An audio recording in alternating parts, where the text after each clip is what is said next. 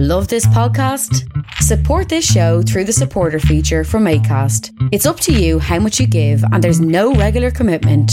Just hit the link in the show description to support now. I'm Sandra, and I'm just the professional your small business was looking for. But you didn't hire me because you didn't use LinkedIn Jobs. LinkedIn has professionals you can't find anywhere else, including those who aren't actively looking for a new job, but might be open to the perfect role, like me.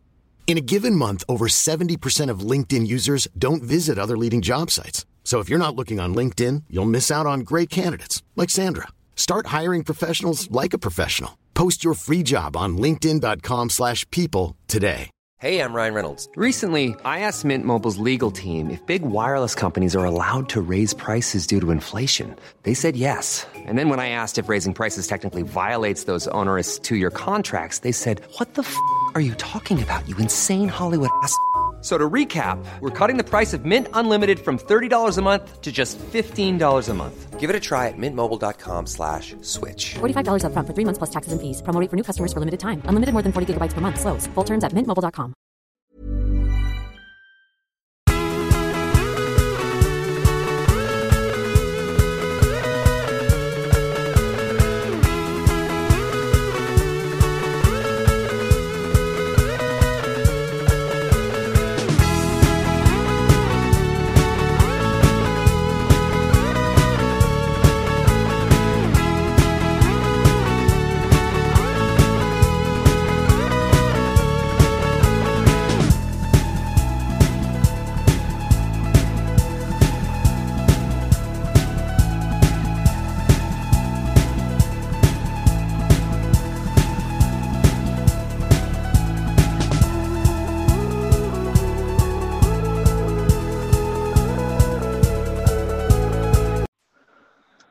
Hi there, welcome to this week's Snugcast. I'm the host, DJ Walsh, and joined as ever by my co-host, Owen Tab. Owen, how are you getting on this week?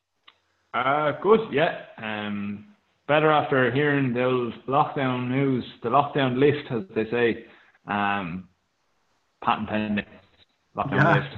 Snugcast original there. But yeah, Jesus, I thought that was great news. Like we'll have a pint in our hands, hopefully, this month for those pubs that open as with a restaurant, not even a restaurant license, that can serve food, have a kitchen in them.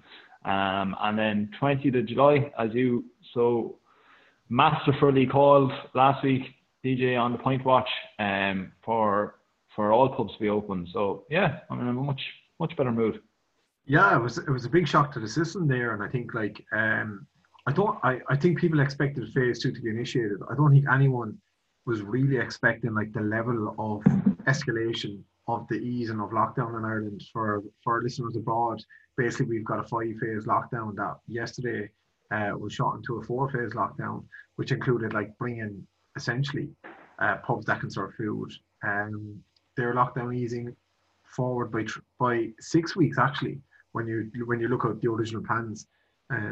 So it was a really positive day for businesses. It was a really positive day for people who are looking for pubs, pints and chats. It was also a really positive day for small and medium enterprises who are looking to get back up and running and back to some sort of normality as soon as possible. And it was announced yesterday that from Monday the 8th of June, all kind of basically shops can return to some form of normality, and not just grocery shops, but other shops. So we actually happen to have a fella heavily involved in the small and medium enterprise, locally owned and locally run here in Waterford on the line. Tommy, how are you getting on? Yeah, good, thanks lads. Thanks for having me on again. Yeah. But yeah, it's again. I'm in quite a good mood after yesterday. I think we were all a bit taken aback. I think that we were all taken aback with it. You know. Yeah. He really kind of steamrolled forward. So yeah, onwards and upwards, I suppose. I think as well, like for people who obviously haven't been paying attention too much to the Irish situation, or maybe listening to this podcast from abroad, like our essentially our Taoiseach, our version of Prime Minister, was very conservative in the media all week about easing restrictions, and then bam, all of a sudden yesterday he announces this like massive upscale. So Tommy, for you guys in Kyrie's auction rooms, like ultimately you're basically back to normal while enforcing social distancing still in the shop from Monday. Is that right? Yeah, we're back open for Monday, and yeah, with all the measures in place. But I think it's more of a vote of confidence as well. I think the way he kind of basically said all kind of enterprise is kind of up and running again as of Monday, which is I think crucial really, because I think there's about a stage like it was around like the last week in April where I wasn't the only one. What I thought, like, I don't know, like that the world is fucked and like things will never be anyway. Yeah. Again or kind of what, but I think now there's a bit of light at the end of the tunnel. Because as well, I was listening to RT this morning, and they had an interview with a guy in Kerry who owns a hotel, and he was just saying like from 6 o'clock last night, like that the phone started ringing again, bookings. So I think it's just basically all that kind of confidence. Do you know what I mean? Yeah. Like, people still have money. It's just they actually see a bit of light at the end of the tunnel. That now they'll say, "Feck it, I might go buy that, or I might buy that car, or go on that holiday, or yeah." I think there's the thing of just like bringing people along as well. Like, you know, as in, like, everybody's been so good, and like the numbers reflected it. And like, I know we're saying that is a big kind of fucking like a big turncoat to what was being said during the week in the media, but like at the same time it seems to be like the right step. And it's like, even looking at other countries around the world, like it's still not like a massive step where like everything's been reopened.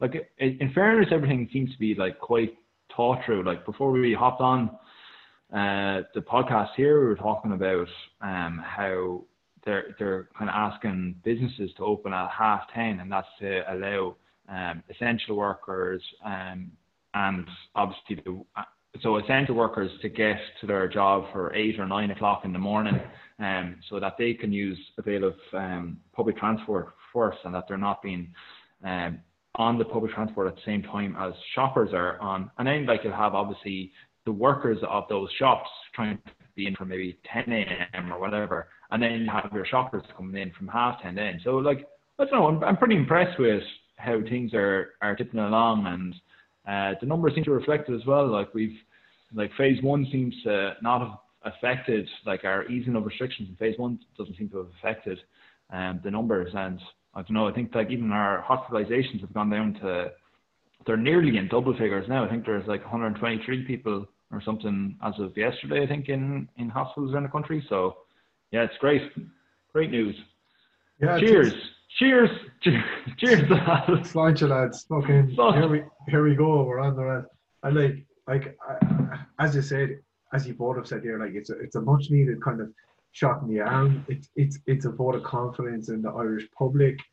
It's also just a sign of the fact that we seem to have turned this corner now. Like, obviously the risk of a second wave looms, and like, you know, I think I know certainly myself, I nearly have a newfound anxiety about going somewhere or doing something.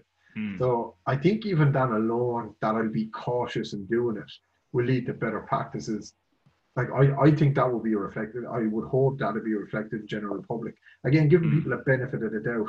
Like, I think there will be like a societal impact, which will actually help with the lifting the restrictions, where like, if you are in, say, Kyrie's auction rooms, and you're wanting to go and look at something, instead of going up and budging alongside someone, you're just going to be a bit more fucking patient and give that person the time to do what they're doing.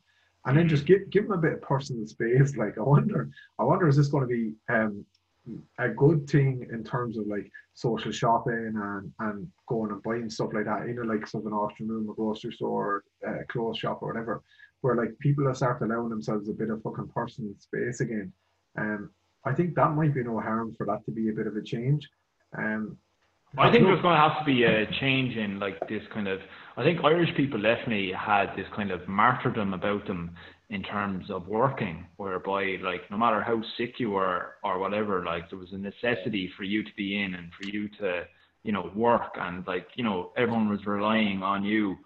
I think that'll have to change, because it's that like it's you being sick and you spreading a virus like that is actually going to cause a second surge to reoccur. So like I think that even if like somebody does catch it, that's like if you get it into people's mindset that like this 14-day quarantine is a thing that is going to have to be in the public mindset for the next 5 years or something, like, or until a vaccine or whatever comes into play, that like that's going to have to be the way things are. Or, you know, like if you're like, you know, if you're sick, like just stay out until you feel better. Like no matter how minute or minuscule you think the sickness is, that's like if you have a, you know, once it's one of the coronavirus symptoms that is causing this sickness, then like just stay out, even if it is an innocuous head cold. It's just the fact that you might be a spreader of it. Like, you know, I think that's going to have to change anyway.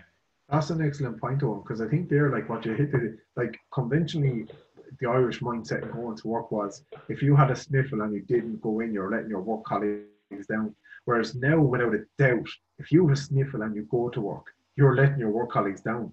Yeah. You are like you're endangering them. And I think if we can flip that mindset, I think it'll be a good thing. But even think about every year when like people get the flu, right? Like just the common flu, and like people go into work, and like the amount of people that drop over the winter months with a flu that like are out for a few days of work, and like that's, you know, paid sick leave.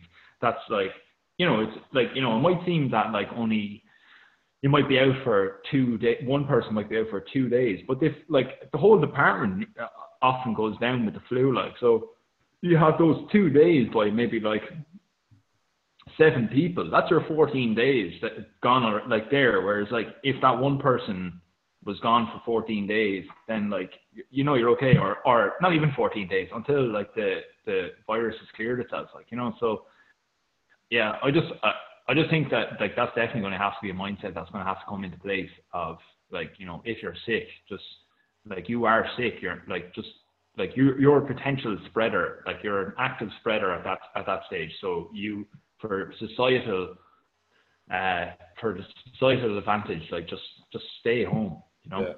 Yeah, and Tommy, before we get into what we're drinking there tonight, so I want to, like, just from my own curiosity, really more than anything, like, as someone who's running kind of like a retail antiques an antiques house where you're selling stuff essentially, and it's a shop that people like I'd imagine before COVID, a lot of your business was like people, something in the window catching people's eye and coming in and having a browse around and picking up 3 or 4 bits, like, the house. Do you think consumer habits are going to change? Like, do you think people are going to do less of that and more browsing online? Yeah, I think, yeah, it's like for us, like our main channel now is our DMs on Instagram. Like it's just someone just saying, do you have this, or I have this space, do you have anything to fit it? And now it's just people just literally sending us pictures of parts of their house that they're looking for an item, or sending us pictures saying, do you have anything like this? So it's very much, it's more of people being, I suppose our business is a bit different, so it's people being kind of proactive if they're looking for something a bit quirky or a bit different. But I think going forward, I think there's a whole thing they were saying, like the whole model they're saying is where business would be bricks and clicks. So you're using your website or your social to push people to shop in store. For now, they're saying that a new buzzword I've been reading is a thing called conversational commerce, whereas it's just people actually talking with a business in it, or doing a pre-sale or post-sale, you know, if they're buying something or testing something. So I think habits of people are just more kind of proactive, kind of messaging businesses, you know, that they're not really kind of going to visit a store off the cuff, really. They're going to really plan it, you know, and make a day of it. Yeah, like, I was listening to a podcast actually there during the week, and they were saying that like that, say like those high street shops like H&M and Zara and all those. No, actually not Zara. Sorry, they said Zara was actually quite good, but H&M, Topman, Topshop, or whatever. What they tend to do is that they like buy in like a huge summer like selection of clothes or whatever. They buy in like a massive amount of like just the one type of style, or like whatever they think is going to be good for that summer. Whereas Zara, what they would do is that they buy small batches of different types of styles and they test it out in the store, and then they get feedback then. So it's kind of more data driven, that like the depending on the sales of that smaller batch of clothes, then they come back and they buy like bigger batches of like that item then, because they know that's going to be a better seller. And it says reduce, like at least like reduces in waste and stuff like that, but it's more like consumer driven, like that like like you're kind of testing the market the whole time with it. And I think that could like is one thing that kind of facilitate like like people where like like people have more say in what they want to buy, and it kind of stops that kind of like that browsing more so, like people going into Pennies or whatever and and having to browse around, whereas like if you're kind of even like things like carrying out I saw there's a crowd that are doing this box, so it was actually again the same podcast, but a crowd are doing a box for Bangladeshi workers. So because H&M and the likes have not bought these huge batches of clothes, then there's a load of those clothes that are still in Bangladesh that are just going to go to the skip. So this crowd are doing these like boxes, like these fashion boxes, whereby you like type in or complete a survey saying like, oh, I like plain colors. I like, I'm medium size. I'm a man. I like to dress between the ages of whatever. This is my type of style that I like. And then you get sent a random box of clothes, and from that they've kind of custom tailored for you. But like it's still the same price. Actually, well, this one is cheaper because it's trying to help those workers in Bangladesh. But it's more kind of targeted to you. So I think that could be a kind of there's loads of different ways. Like there's only one way, but like I think there's loads of ways to try and facilitate, a better kind of consumer experience. Like even like if we're talking beer, I know we're going to go onto the what are you drinking tonight section now, but say the likes of kind of Craft Central and stuff, like you have like these kind of like mystery boxes, but like it tells you what. It's not even a mystery box, but it's like a selection of beers, and they might have a few different types, and it lets you be a bit more targeted to what you want, like and I think there's definitely a facility for websites to go like, oh, DJ has bought off Craft Central and he has bought this beer before, like we recommend DJ you drink this because this is along the similar notes of what you've drank before, this is what you've liked, this is what you've given 5 stars to. I think there's just a huge market for being able to use data from the websites to try and limit the amount of like interaction in shops that's actually required. Well, I think as well there what you make some great points there. And I think at the end of the day, like the data is out there for everyone to see if you actually really tried. Like it's just not being collected properly, like Yeah, it's a brilliant name of an app. Like Untapped is basically untapped potential when it comes to beer drinking. Like, exactly. Where people are actually uploading to a website what they're drinking. And like I know because of GDPR, like it wouldn't possibly be done, but like there's a pool of data there where you can't, Untapped can't give away all the information to whoever. But if you were a small microbrewery and you were looking at what people are enjoying at the moment, if you just went on to Untapped and looked at the most like highly rated beers in the last month, and you saw like certain, types of beers amongst craft beer drinkers, and it makes sense to pursue that kind of beer or think like, right, fuck it, this time of the year, this is what's popular, and try and plan around that. So I think, like looking at consumer habits more than trying to impose what you think consumers should do on them is maybe a way forward. You're definitely right. And speaking of consumer habits, Owen, what are you drinking tonight? So actually, I have a funny story about what I am drinking tonight. So I went to an O'Brien's off license in Naas here, and it's in kind of the shopping centre where the Tesco is. So Tesco is kind of within like it's like half the shopping centre, and then they have like individual shops kind of alongside it. But this O'Brien's, so I've been to another other O'Brien's like getting beers, but this O'Brien's, what they've done is where the entrance of the shop was, they've now made that the till, right? Oh. So there's no entry into the shop. So like the front of the shop is literally just like call out what you want, and they'll get it from the shop, and will bring it for you, right? But it has totally ruined the like craft beer experience, whereby like you go perusing around and going, oh, what's this can?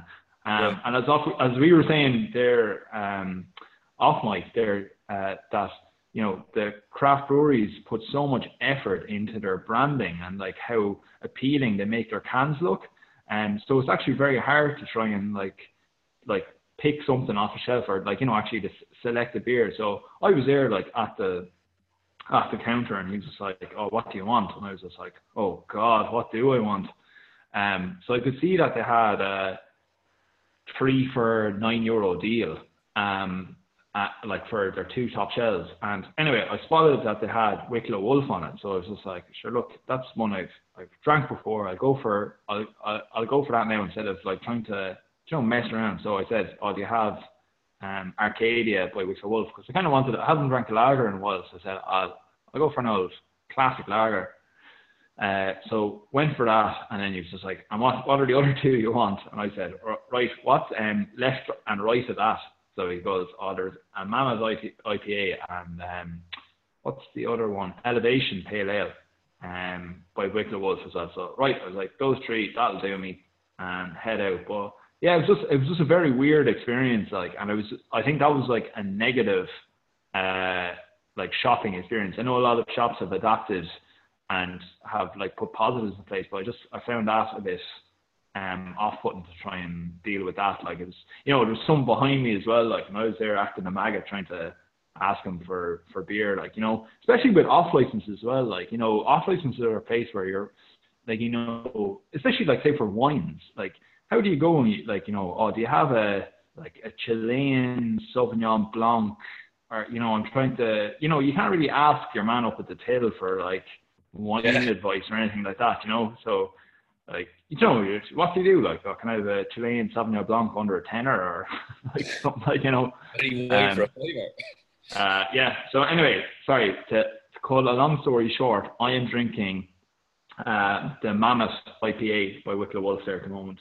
So it's 6.2%, and yeah, it's really good, really flavoursome, good body, as they say. Yeah, but I think you touched on something there that definitely resonates with me when, like, say if I go to an off license and I want, or even if I go to a pub when pubs are open and I'm like, I feel like trying something new. You want a good look, you want a good browse, you want to read the can, you want to, talk to the barman or talk to an informed person off license about the type of beers you're trying to buy. So like, trying to stand at the front of a shop with a queue forming behind you, like, it's a bit of unnecessary pressure. Yeah, it was. And like, it was even the fact that you're queuing outside of the shop. Like, I was queuing in the shopping centre hallway, like, so I don't know, a bit of more added pressure. And just shout out as well to what I had before this, which was the Arcadia lager. Really, really good, just classic lager, but also gluten-free as well. So I know a few lads that I've like met along the years who've been like celiac and stuff, and who've just like stuck on ciders and stuff, who've never gone for like beer in general, like, Are they Irish? What? Is it Irish? It's Wicklow Wolf, yeah. Okay. Yeah. So I literally had this conversation with Neil's brother-in-law last night. Like, I was chatting to him about, because he was on to me about beer, because basically, obviously, with pubs being closed, he hasn't had anything. He is a celiac, proper, genuine celiac, so he can't have gluten. and he drinks cans of this Swiss stuff called Hoofy in the local pub, where he literally buys the cans and gives them to the pub, and then they give them back to him, like, you know, which is a brilliant story itself. But I know, like, Stag. And does he pay the pub then, or what? So basically, right, he runs a pub himself. That's not a local okay. pub. So, like, he gets them through C&C to be delivered to him. But so he does buy them off the pub. Like, the pub does pay for them, like, and then he buys them off the pub. But he, like, so I think it was last week's podcast, I think it was, where I talked about Niamh's other brother-in-law who runs Powers and Up the Lord in Galway.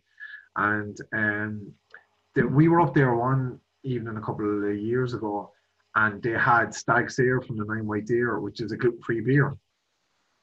And Noel, Niamh's brother-in-law, the celiac, drank it, thought it was amazing. So just contacted me, like, we were chatting about this, contacted me last night about, basically, his wife tried to do a good thing and bought him 3 gluten-free beers in Aldi or Lidl, and he just didn't like them. They were rotten, he said. I don't know which ones they were. He didn't have the name to hand.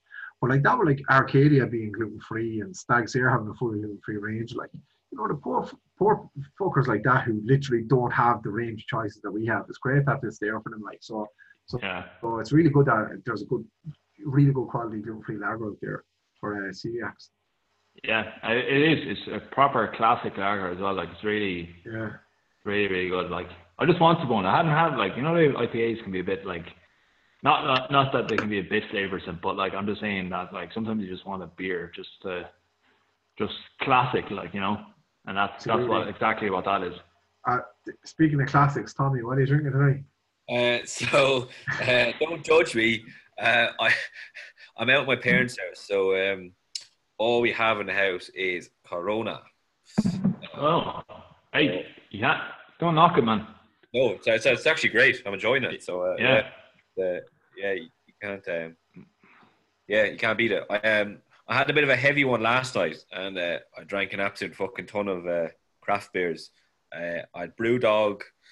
I was on the Elvis Juice. I was on the Punk IPA as well. So I was. The Elvis Juice is punchy, like, you know. Elvis Juice will get you there. Like, Punk IPA is a nice, like, easy going IPA, but Elvis Juice has a bit of punch to it. Like, it'll fucking get you there. Tommy, you had a story actually about Brewdog and how they're going kind of delivery hubs, isn't it, from their pubs? Yeah, so actually there's a podcast you should listen to. I would recommend. It's called The Leaders. It's where they kind of interview just kind of business leaders in the UK, and I was listening to it with the founder of Brewdog. So he was saying that obviously that 90% of their business is gone overnight. Like, their pubs had to close. So now all their pubs in all the big cities in the UK are literally hubs. So they're selling their own food through the hub, and craft beer and craft pints. So they're using each pub as a kind of mini depot for Brewdog. I assume they have, like, collection times and all this shit, like, just to, like, same thing, just to try and. Yeah, they do, and I think that they've a heap of mopeds just basically flying around London now with pints in the back. Oh, jeez, God. Billy, my friend Billy, shout out to Billy Ryan, he's a listener. He bought 8 pints. He said he got 8 pints for £28. It's not bad at all. Wow. Yeah. Really good. So $3.50 a pint. More. Yeah. $3.75 a pint. And the food in Brewdog's great as well. Like, it's just good. I suppose, what would you call it? Good, not pub grub, but good. It's kind of American-y, isn't it? Kind of American. Wings and burgers and that kind of, but good feeling. Yeah, they've changed their kind of model that way, and it's flying. I think like, in terms of basically all the channels, or that channel that they have open, like, is fucking flying for them. But obviously they're losing money elsewhere.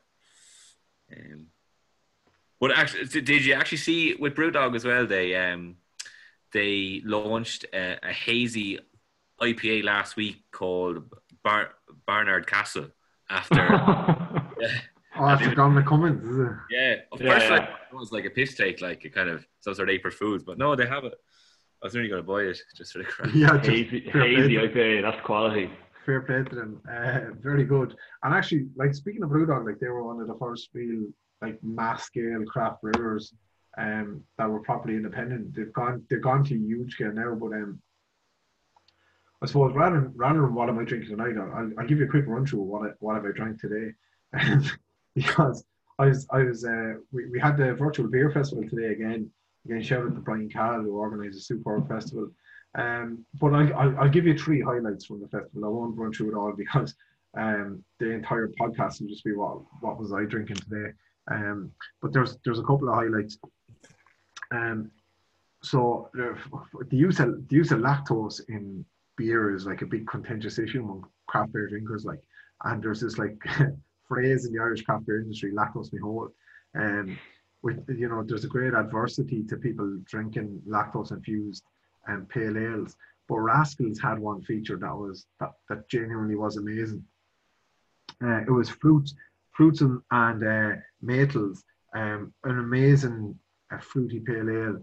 It's like a milkshake pale ale, I think they call it. And they just like absolutely loaded the oak up with I think it was passion fruit and mango. And just the lactose actually offset it quite well. So that was really, really nice. But Blackskin Sale had this fucking double dry hopped cryo New England Indian Pale Ale, which is a mad description of a beer. But I find this with Blackskin Sale, like they have obviously we've like featured KPA and our Blacks IPA like on the podcast a good bit, but they go and do some mad, really cool brewing shit. And this like Ace of Haze that they have is 4.2% double dry hop. One of the best beers I've had in a long time.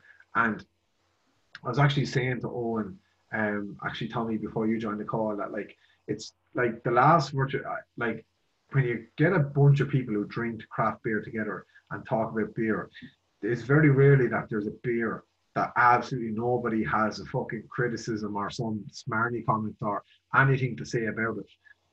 This was universally loved. It was super, like really fucking superb.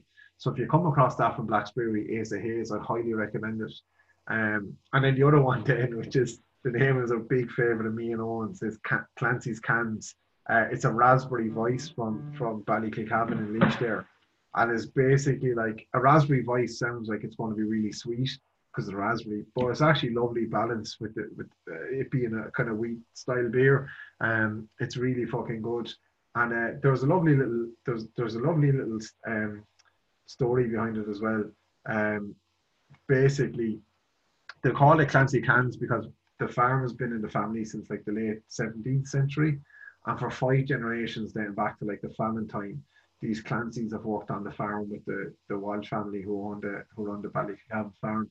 And basically the guy who's working there now, like just the guy who runs the farm has been like, we need to fucking tribute these guys. They've done 5 generations working on our farm for us.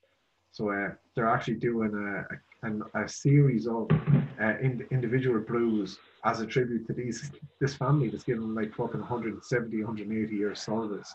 The Clancy brothers. Yeah, the Clancy's, yeah. Which is fucking a really good story, like, and really sound. So that was fucking brilliant. So basically what I'm drinking tonight, I just finished off the Clancy's can, and I've opened a can there of the Wicklow Brewers Hot Nut, which is another Irish pale ale, lovely caramelly, kind of darker borderline brown pale ale, which is like really fucking tasty. So a lot of good shit going on there. And that actually Hot Nut I've had in draft before. And actually another thing that was featured was Graciosa. And Graciosa is something on that we both have had on tap in Phil Grimes in our time. And I just wanted to use this as a fucking wonderful way to segue into looking at, right, when are we going to drink in Phil Grimes again? So Tommy, I suppose you haven't, we started Point Watch after the last time you've been on the podcast. There's been some huge fucking developments, obviously, just in the last couple of days when it comes to Point Watch, where like last week we were talking about maybe the end of July, 20th of July, if they bring in 1 meter social distancing. Now all of a sudden pubs, it's looking like the 29th of June for pubs that serve food. So just out of Pint Watch, do you think like 29th of June it's just going to be pubs with food, or do you think if they reduce it to 1 meter, we might actually have all pubs on the 29th of June? From a Pint Watch point of view, where do you think we are now? Yeah. I think, as I was just saying, I just have a feeling if the next days goes fairly okay, that maybe on the Friday before the 29th of June that they may. Well, I think we're still looking at the 20th of July, but they may just ease this distancing 1 meter. So I suppose, in a nutshell, I don't think there's a lot of pubs, just like we said, like Phil Grimes, that obviously does not have a kitchen. So I think anyway it'll be the 20th of July. I think that's, which I'm very much looking forward to. Even though I was just actually looking at the calendar, it's a Monday, so you'll have to book the Monday and Tuesday off. A rip roar. Are you Tommy? Talking about Pint Watch, like, are you keen to go for a pint like on the first night? No, not at all. Not at all. I was only saying to my cousin earlier, as in I wouldn't go near a pub for the first week or two of it. I don't think, because I think it'll just madness, and I'd imagine there's going to be a lot of mistakes made from the publicans' behalf, on people's behalf. Things are going to go wrong. It's going to be a difficult fucking period of adjustment, really, definitely. Yeah. I think, like, I agree with you. I'm not going near a pub for the first couple of weeks. Actually, Owen, I know you went off there just to get a can, and I'm not sure if you heard me talking about doing the segue to Pint Watch, but I was saying, I was just saying to Tommy, like, do you think that there's any chance that there'll be a further escalation, like, when it comes to Pint Watch? Do you think that they'll drop it to 1 meter and all of a sudden they'll say that, like, right, pubs can open from the 29th of June with 1 meter social distancing? I think they will have to, and I think it's maybe not just on pubs, but for restaurants. I was actually listening to Eamon Dunphy's podcast today, and he had Jim Power, the economist, on, who's actually from Waterford. He's a very good economist, but he was just saying, like, as in, small to medium size enterprise are the backbone of Ireland, like so many pubs and restaurants, and the harsh reality is that a lot of them really can't function on 2 meters distancing. It's just not viable. So I think the pressure will come from that, I think. Yeah. Well, this ties into something that you guys actually, I went to the Jacks before we started recording. When I came back, you guys were talking about Jeff's, and apparently, like, Jeff's Bar in Waterford, which would do a lot of food and an awful lot of their business during the week, I suppose, would be people coming for a meal after work and having a couple of pints. And didn't they say that even though they fall into the category that qualifies to open and have a couple of, and open and run as a bar that offers food on the 29th of June, you guys are saying that they're going to hold back until the 20th of July anyway. And that made me think, like, I'd say a lot of the reasoning behind a lot of places like this to not open on the 29th of June is because with 2 meters social distancing enforced, I don't know, is it financially viable for them to pay all the staff, get all the food in, and do all of that as a business enterprise from the 29th of June. If you have that 2 meter social distancing, because you're only about 30% of their capacity, then I'd say. Yeah, I think if you bring it back to a few of the points that we made last week as well, that say, like, it's like a lot of those pubs only have a food option in order to get people in the door. They're not actually making money off the food. They're making money off the pints. Like, so, take Jeff's for example, like that. If you have 1 meter distancing as opposed to 2 meter distancing, so say what you were saying at 2 meter distancing, you're talking 30% of your capacity, max 30% capacity of your max. But like with 1 meter social distance, then you're doubling that. It's literally like you can fit double the amount of people into that space. So then I don't even think, Owen, it's going to be a linear correlation, sorry to put in there, but I think as well, if you reduce it to 1, there'll be areas in pubs where 2 meters doesn't work at all. But then 1 meters works for all of it. Like, so I think you're more than doubling the capacity of an awful lot of places if you reduce the 1 meter social distancing. Yeah, no, 100%. Like even if you think of some of the places in Jet now, like there's and that we were talking about J&K Walsh's and the Long Hall in Dublin, there's loads of places whereby like that 2 meter squared doesn't even fit from the bar to the wall. Like you're talking a long corridor. There's loads of long corridors and pubs in Ireland whereby a small original pub is attached onto a bigger like back pub or whatever that was like another building, and that they've built a corridor in between. Like, you know, it seems seamless when you're in the pub, but like they're actually 2 separate old buildings that they've actually just bought out, like, and had to like put corridors and stuff between. So it doesn't work, like, you know. So I think, yeah, they'll have to. But bring it back to your point, or bring it back to your question of asking me whether they'll reduce it down to 1 meter and ask pubs to open on the 29th of June. All pubs to open on 29th of June? No. I think there's, as I said before, I think they're going to use the restaurant type pubs to be somewhat of a pilot to see, because as you said there, shit is going to go wrong. Like things are going to go wrong. There's just going to be mistakes. And it's better to have mistakes on a somewhat smaller level than to have it where everybody has run reckless, like, you know.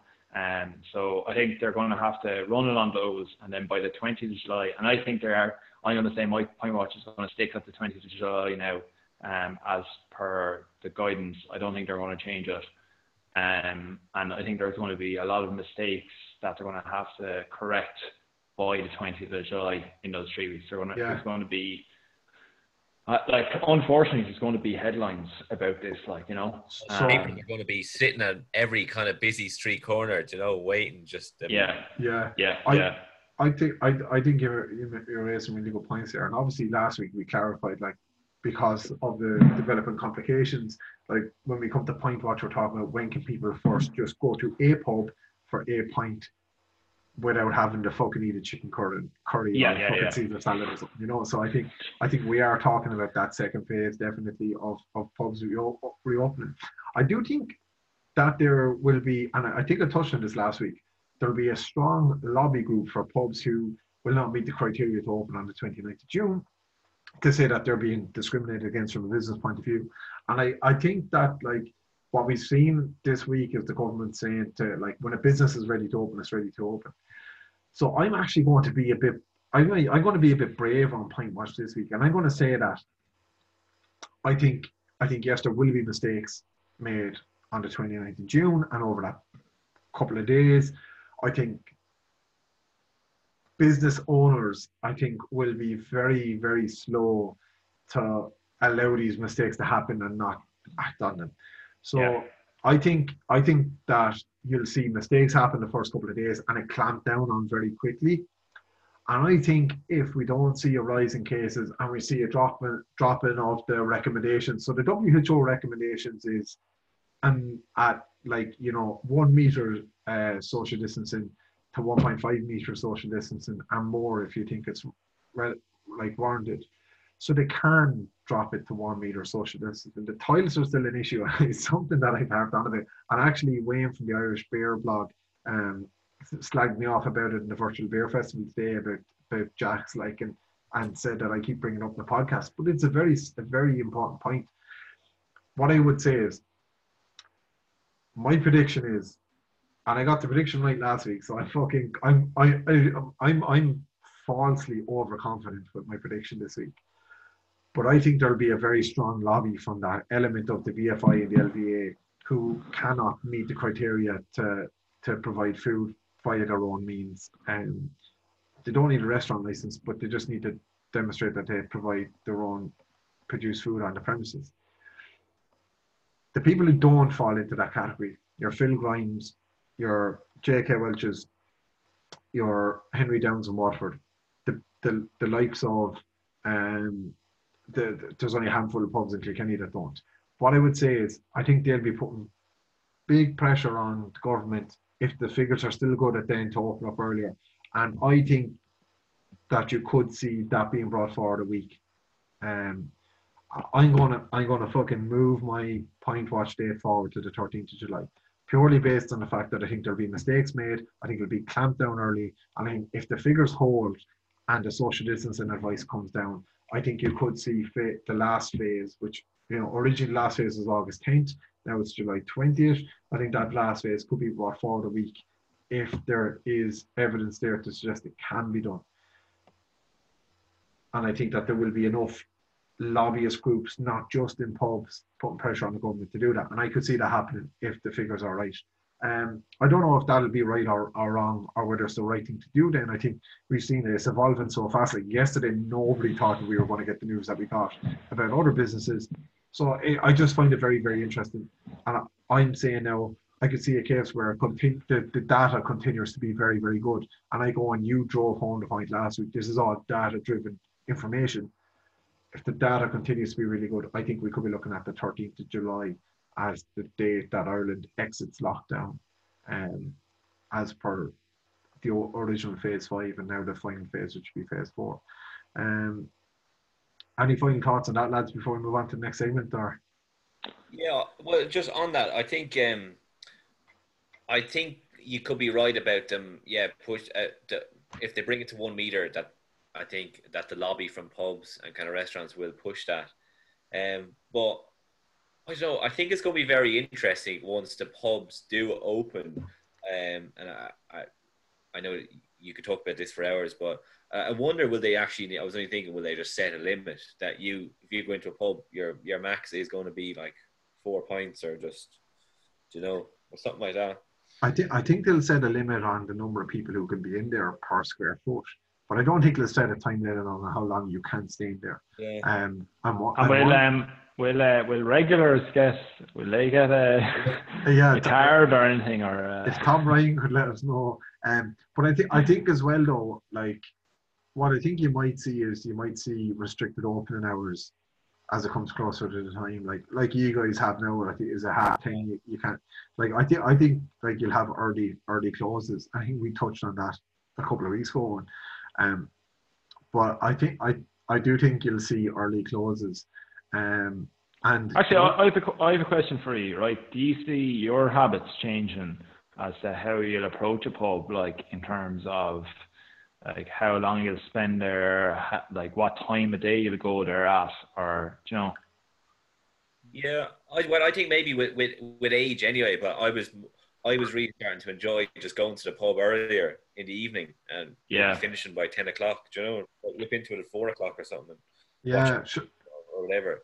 But I think that's going to grow. I think, but I think the whole thing about the toilet, like, I know if you're horsing points into yourself, like, there's going to be toilet. I think that's one thing I'm going to have to bear in mind. I was listening to a podcast during the week, and there was a brilliant sentence point made where it was like, we're going to have to shift now from trying to figure out how to get to a point where we don't have the virus to try and figure out how do we live in tandem with the virus. And I think stuff like pub toilets are the small practical things that we need to figure out. Do we change our habits that we just become more fucking accommodating of people in toilets? Like, actually, I was thinking about this. The main problem is, like, with the virus, people are going to be hyper-conscious of washing their hands, and hand washing habits in Irish toilets, certainly amongst males, isn't great. We're great for social distancing before COVID-19 and the jacks, like the looks you'd give someone if they stood in the urinal next year. Like, you know, the splash zone is a well established practice in toilets anyway. I just think it's the hand washing is the problem. I think as well though, it's the cute, like, so whatever about this is getting completely ridiculous, but like whatever about when you're standing next to somebody in the jacks, right? There seems to be a gap there. But when you're, you know, say like festival or like big night out at Christmas time or whatever, when there's like a heat, there's about 40 lads in the jacks, right? And like, you have lads like breathing down your neck as you're going for a piss, like right up, like the queue is like, you know, like right, like, fuck, you know, like arse to arse kind of job, like, you know, it's crazy. So I don't know how that's going to work. Even on a regular night, I often find that people just kind of stand right behind you when you're going for a piss, like, and a lot of the time that's due to a wall behind them, you know, so that they're trying to, like, you know, get in and keep the space and move into the jacks, like, you know. So I don't know. I actually just don't know how, like, is it going to be a thing of, like, limit to the amount of, like, you know, safely distanced urinals in the bathroom? That's the amount of people that are out in the bathroom. But then, how do you have a queue, a socially distant queue coming out the door? Then there's a lot of things to think about, really. Like, yeah, but to bring it back to your question one then as well about the habits and new habits of approaching a pub, like I think I had made that shift already to, like, wanting a snug, wanting a quiet corner of a pub, you know, go 4 or 5 pints, enjoy and go home. Like, I have an idea for a pub, right? We call it Snugs, right? And it's just like all Snugs around. Like, you just have barricades all around, like, everywhere. 16 Snugs around the bar with 16 exactly. doors onto the street.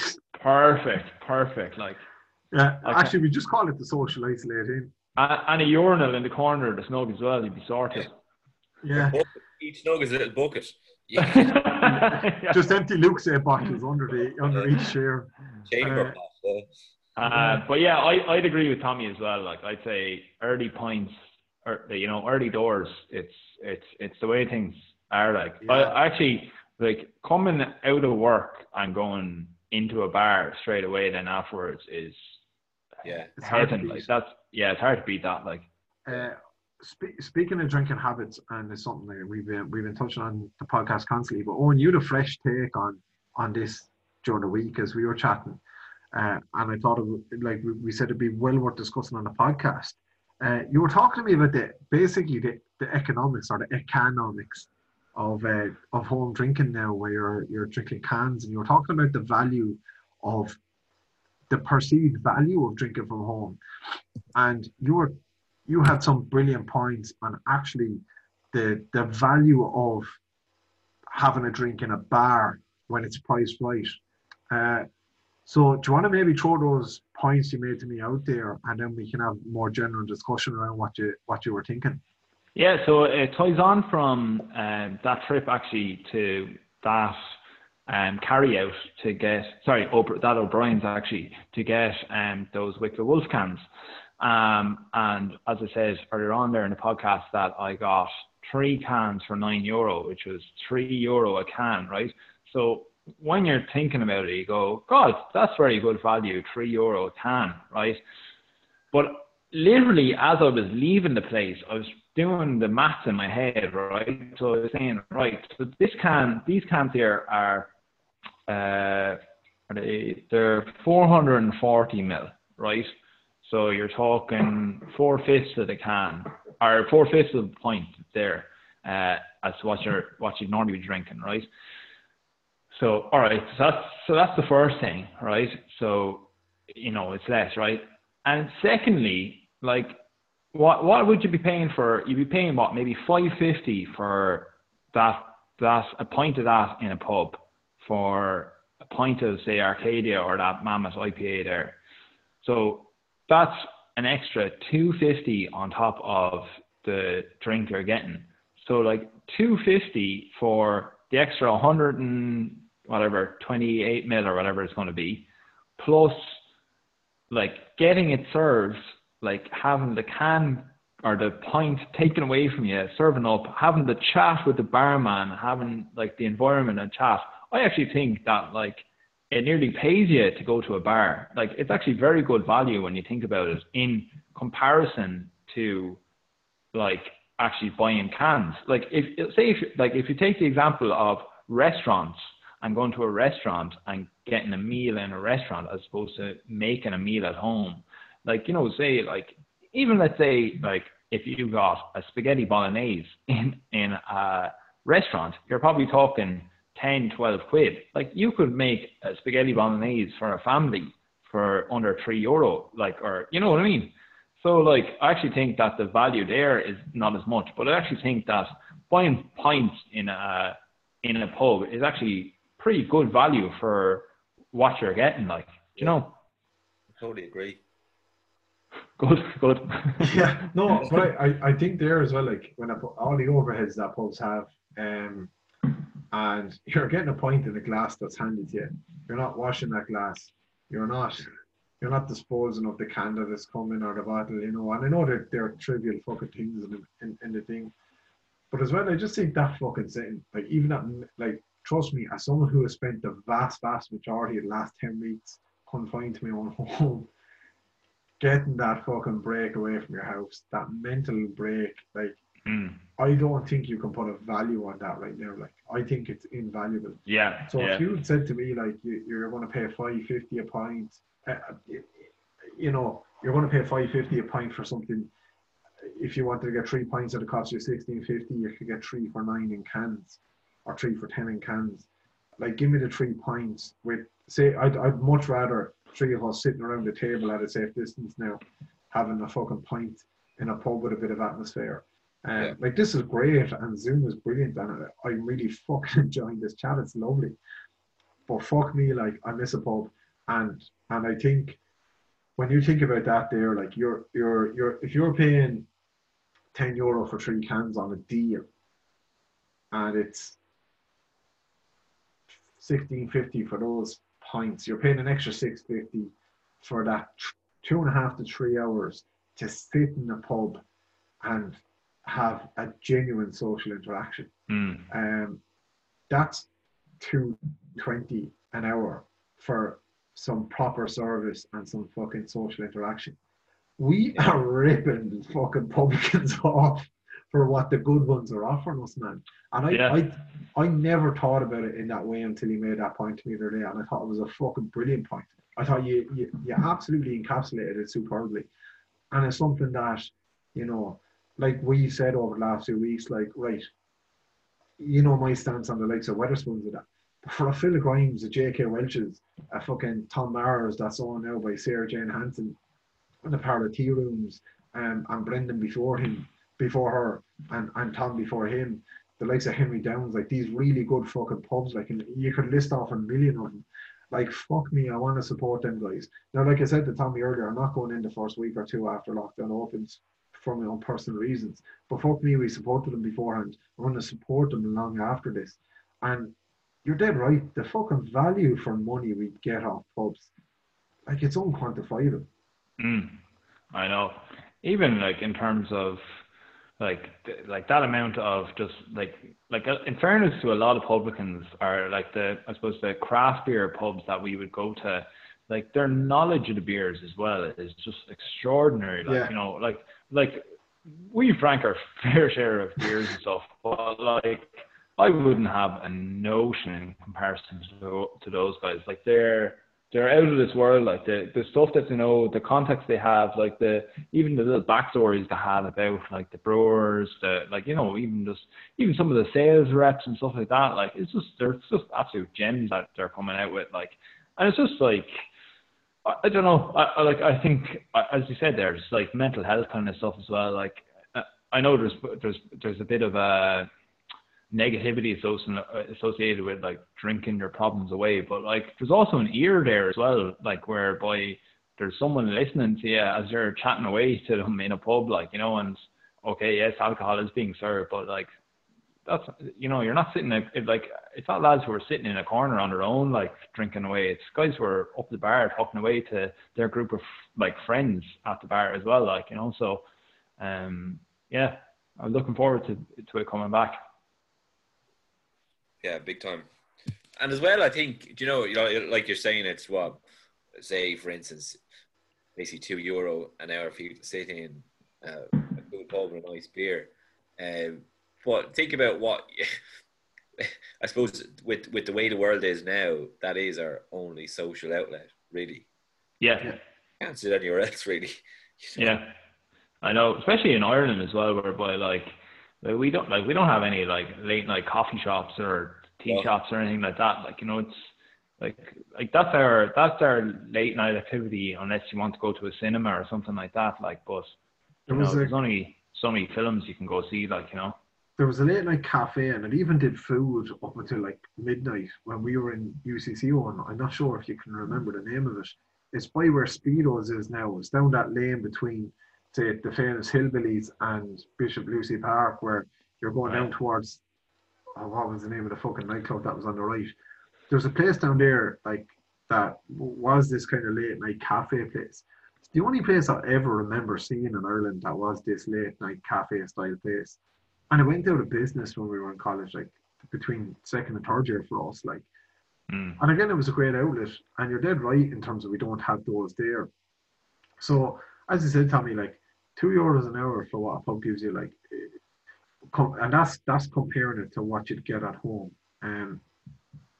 It's a fucking great deal. It's a great deal, isn't it? Like, it's a bargain. Really, it's a bargain. Yeah. It really and truly is. Like, and maybe if the general public start framing it in that way, and as you said, like if hopefully if this changes consumer habits that people are going for 3, 4, 5 pints the odd night to get the social escape in a pub, then it'll reduce the harmful relationship that we have with alcohol on top of that you were referring to. And so I think it's an all-round fucking positive anyway. Like, it's great. It's great development. Actually, then actually on something you were going to talk about was a couple of memorable sessions just to get a bit of nostalgia going. We actually we've gone way over time on Pint Watch and this chat. So if we have a little bit of chat about the memorable sessions you were talking about, I think we have a good podcast there then. I think as well. I think with like the old COVID-19, I think the nostalgia factor is kind of kicked up with a lot of people, like, you know, be watching Disney and things like that. So I was kind of thinking about, you know, like something that could tie into the podcast, and I was thinking of some memorable sessions that we might have all had during the years. So I suppose to kick it off there, like some of my most favorite ones have definitely been during college. Had some amazing sessions. So we lived on Magazine Road there in Cork, and like that house was very sessionable, all right. We had a lot of people in the whole time. We had a good mix of guys. I think it was a 7-bed house, and everyone was doing a different course in the house. So like you'd have a good mix of people like every night of the week coming in and out, like, you know, and then you'd have mega sessions as well of guys from all the courses and all that's kind of coming in and amalgamating into one. But I think one of the ones that really shines out to me were our Halloween sessions there. And it's just because of just the triviality of it and just how fun everyone was. Just like, you know, it's kind of a bit more carefree than normal because everyone was just like dressing up here, just, you know, waiting on the next person to come in, just see what they were dressed up as. And it was just great. Like, so there was one year where we all dressed up as Kiss and the band, and that was really, really good. Like there was this, you know, there was people like just dressed up as just like ridiculous things. Like someone dressed up as like Ellen DeGeneres, and just it was just a really good bunch. And like I think all the girls there that night had dressed up as Disney princesses. I think they spent an absolute fortune on the fucking costumes as well, to be all of the Disney princesses. But yeah, those, I don't know, I just really love those nights of like just everyone just like being completely carefree, like just not giving a shit about what everyone thought of.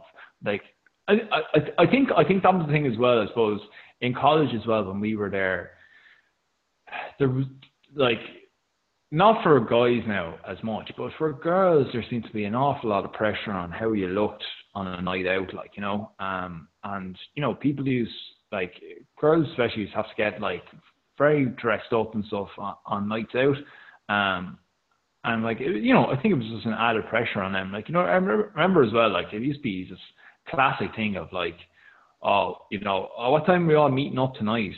And you know, you'd be there, oh sure, session starts at 8, and sure, all the lads would be like, all right, sure, we'll go to a pub beforehand at 7 because we have nothing to do.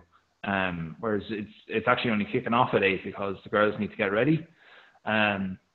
So I think there was just an added pressure then, where it's just like, I thought that night was just like everyone was just like, I don't know, just just didn't give a shit. Everyone was just like so chatty and everything. And then another session that was a really, really good one as well that we had was we got a dishwasher in our house. So we hadn't had a dishwasher for half the year. And then we got a dishwasher then just one random evening. Our landlord came over, and it was just the guys in the house that we had the session with. So it was just the 7 of us. But we had this session anyway, just to commemorate the dishwasher. And it was loosey goosey. Like we set up like what's it called, an obstacle course in the house. Like we had this big long corridor, and we had like an obstacle course going from one end to the other of like trying to like go over like broomsticks and like in between like clothes horses and all this kind of stuff. Like try to make from one end of the corridor to the end. So yeah, that was just really, really good. Like I thought that was just amazing. What about you guys? What do you have? Do you have any memorable ones? Yeah, a good few in Limerick now. I used to. Good thing about UL was that I suppose everyone lived in Castletroy, which is obviously a bit outside the city. So you were never like there's about 4 or 5 housing estates that were just the hub of activity. But I remember it was actually in 4th year. It was a Project X, yeah. It was just after Project X came out. There was this. It was just near my house, but there was this kind of apartment complex, this kind of gated kind of apartment complex. So it was like a big square. It was like a big square of apartments, and it had like a gate and a car park in the middle.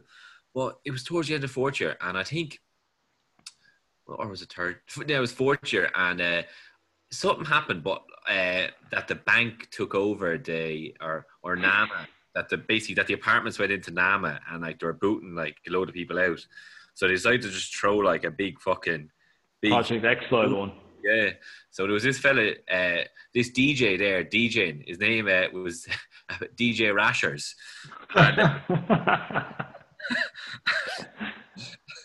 I was trying to think back because I know why I was one of the first people there. Like I was literally like there's only about 2 or 3 people in the house.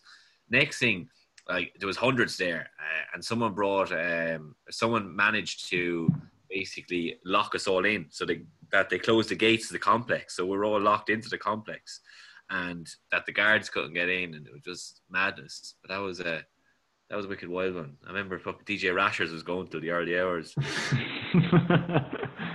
frying it up, yeah. Yeah. Do you know what? I was thinking, like, obviously we went to college together. Like, we had some good fucking class parties, there was some good sessions going around. But actually, I was thinking more recent when you were talking to me about this. Like, there's probably a bit of recency bias in this, but actually, my stag party there, like right before lockdown, 3 days in Portugal in the sun, like having pints for breakfast. Like it's like as a kind of thing that you only do like very, very occasionally, like once every how long, like how often do you carry on like that? It was fucking superb, like and as well there was a good mix there. And there was the two things that came to my head were that stag weekend, where like that you just had a great fucking group of guys in a fucking lovely spot, drinking beer, singing karaoke, munching on pizzas, just absolutely doing the dog on it for a weekend. But also the weekend we did in Liverpool a couple of years ago was fucking amazing. Like, where basically we swapped being dickheads each night and getting that bladder face drunk. Like that was really good as well. But yeah, I'd have to say, like, if you're talking about great sessions, I'd go with my stag, like, and I know there's a lot of recency bias in that, but fuck me, man, like it really stands out as 3 days of non-stop boozing, to be fair, but fucking just non-stop crack as well. Like there wasn't a bad 10 minutes in that 3 days. Like it was good camaraderie. Like there was I don't know. I think everyone just got along on it. Like everyone was kind of looking out for each other as well, because you obviously hear these stories of like stags, especially where like lads get thrown into a river or whatever, like, you know, and you know, I shouldn't be laughing, because there has been like very like bad outcomes from these events where people just don't give a shit, like, and they think it's funny that to, you know, tie someone to a pole in freezing weather and all this kind of stuff, like, but your one, there was like, it was a good bit of ribbon all around and everyone was having fun, but I don't think it was at the expense of anyone. I think everyone just kind of, everyone, it was pure adult mischief. Yeah, scallywag. Yeah, the worst thing that happened to me wasn't even like the fact that the lads put me in an Everton jersey with Radker on the back of it. It was actually, the worst thing that happened to me was my brother Mark, who's been on the podcast, asking me for my belt at 5 o'clock in the morning walking back to the hotel. And I just, for some reason, took my belt off, gave it to him, and he fucked it over a ditch into someone's backyard. So, like, yeah, you know, that's tame enough, like. It's tame enough. It was tame in terms of, like, fucking taking the piss out of me. Like, I got off lightly. Yeah. We actually, Tommy, we had a good stag there. Literally, the last thing we did before lockdown. Yeah. Literally the weekend before the lockdown, it went down a stag in Galway, like, yeah, it was a good. Yeah. As I was saying, the lads were joking, like, as in it was our last, the last kind of hoolie, like, we really went out with a fucking. Yeah. It's as if we knew what was coming, like, so we go on a big stand, like. Yeah.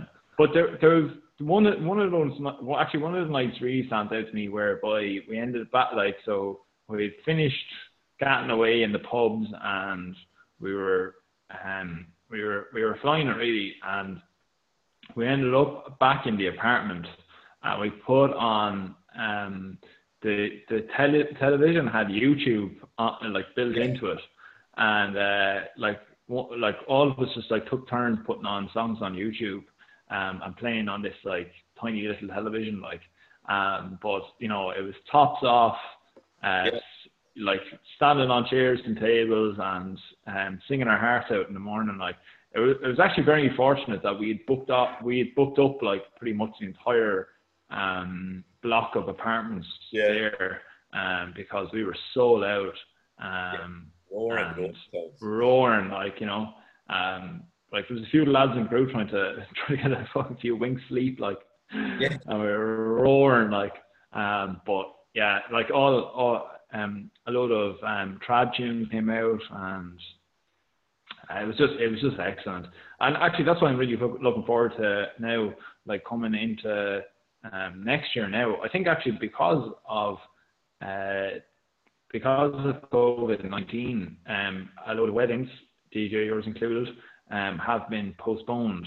But it means that there's going to be I think next year I'm going to have about maybe like 8 or 9 weddings next year, and probably over 10 now from, let's say, the end of lockdown onwards to the end of next year. So it was. You might even have time for your own one. Yeah, no, I'm double booked actually. I'm gonna appear for the second half of my one.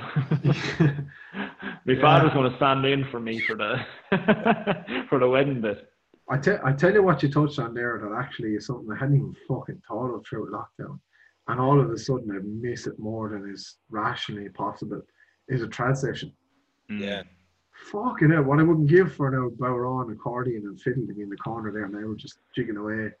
Yeah, but like even I think even like the trad session is one thing, like, you know, and that, like, that's excellent to have in a pub when you're doing, but like even a sing song, you know, in terms of like, you know, like that night there where there was just a bit of YouTube on, and you know, and you don't even need that. You can just fucking, some lad in the corner just can start singing away, crooning away to his heart's content, and everyone joining in, and you only know about a third of the words, but you kind of struggle on through the whole thing, like, you know, and then you pipe up loud for the chorus, like, you'd miss that all right, like, you know.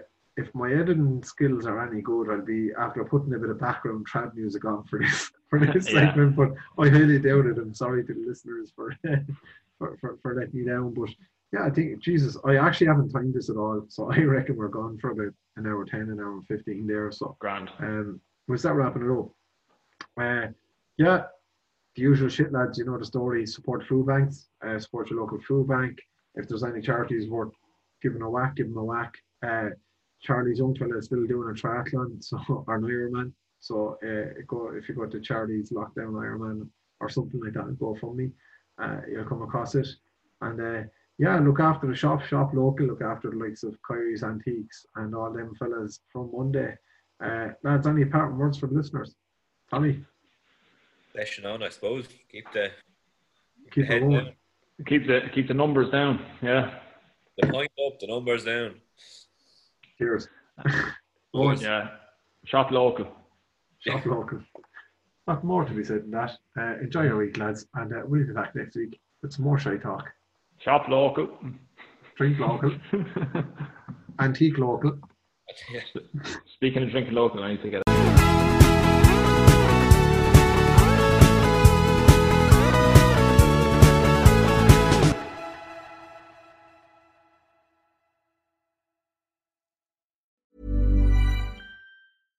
Hi, I'm Daniel, founder of Pretty Litter. Cats and cat owners deserve better than any old-fashioned litter. That's why I teamed up with scientists and veterinarians to create Pretty Litter.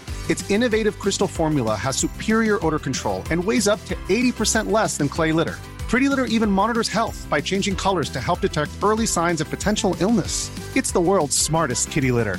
Go to prettylitter.com and use code ACAST for 20% off your first order and a free cat toy. Terms and conditions apply. See site for details. Ever catch yourself eating the same flavorless dinner 3 days in a row? Dreaming of something better? Well, HelloFresh is your guilt-free dream come true, baby. It's me, Keke Palmer. Let's wake up those taste buds with hot, juicy pecan-crusted chicken or garlic butter shrimp scampi. Hello Fresh. Stop dreaming of all the delicious possibilities and dig in at HelloFresh.com. Let's get this dinner party started. Planning for your next trip?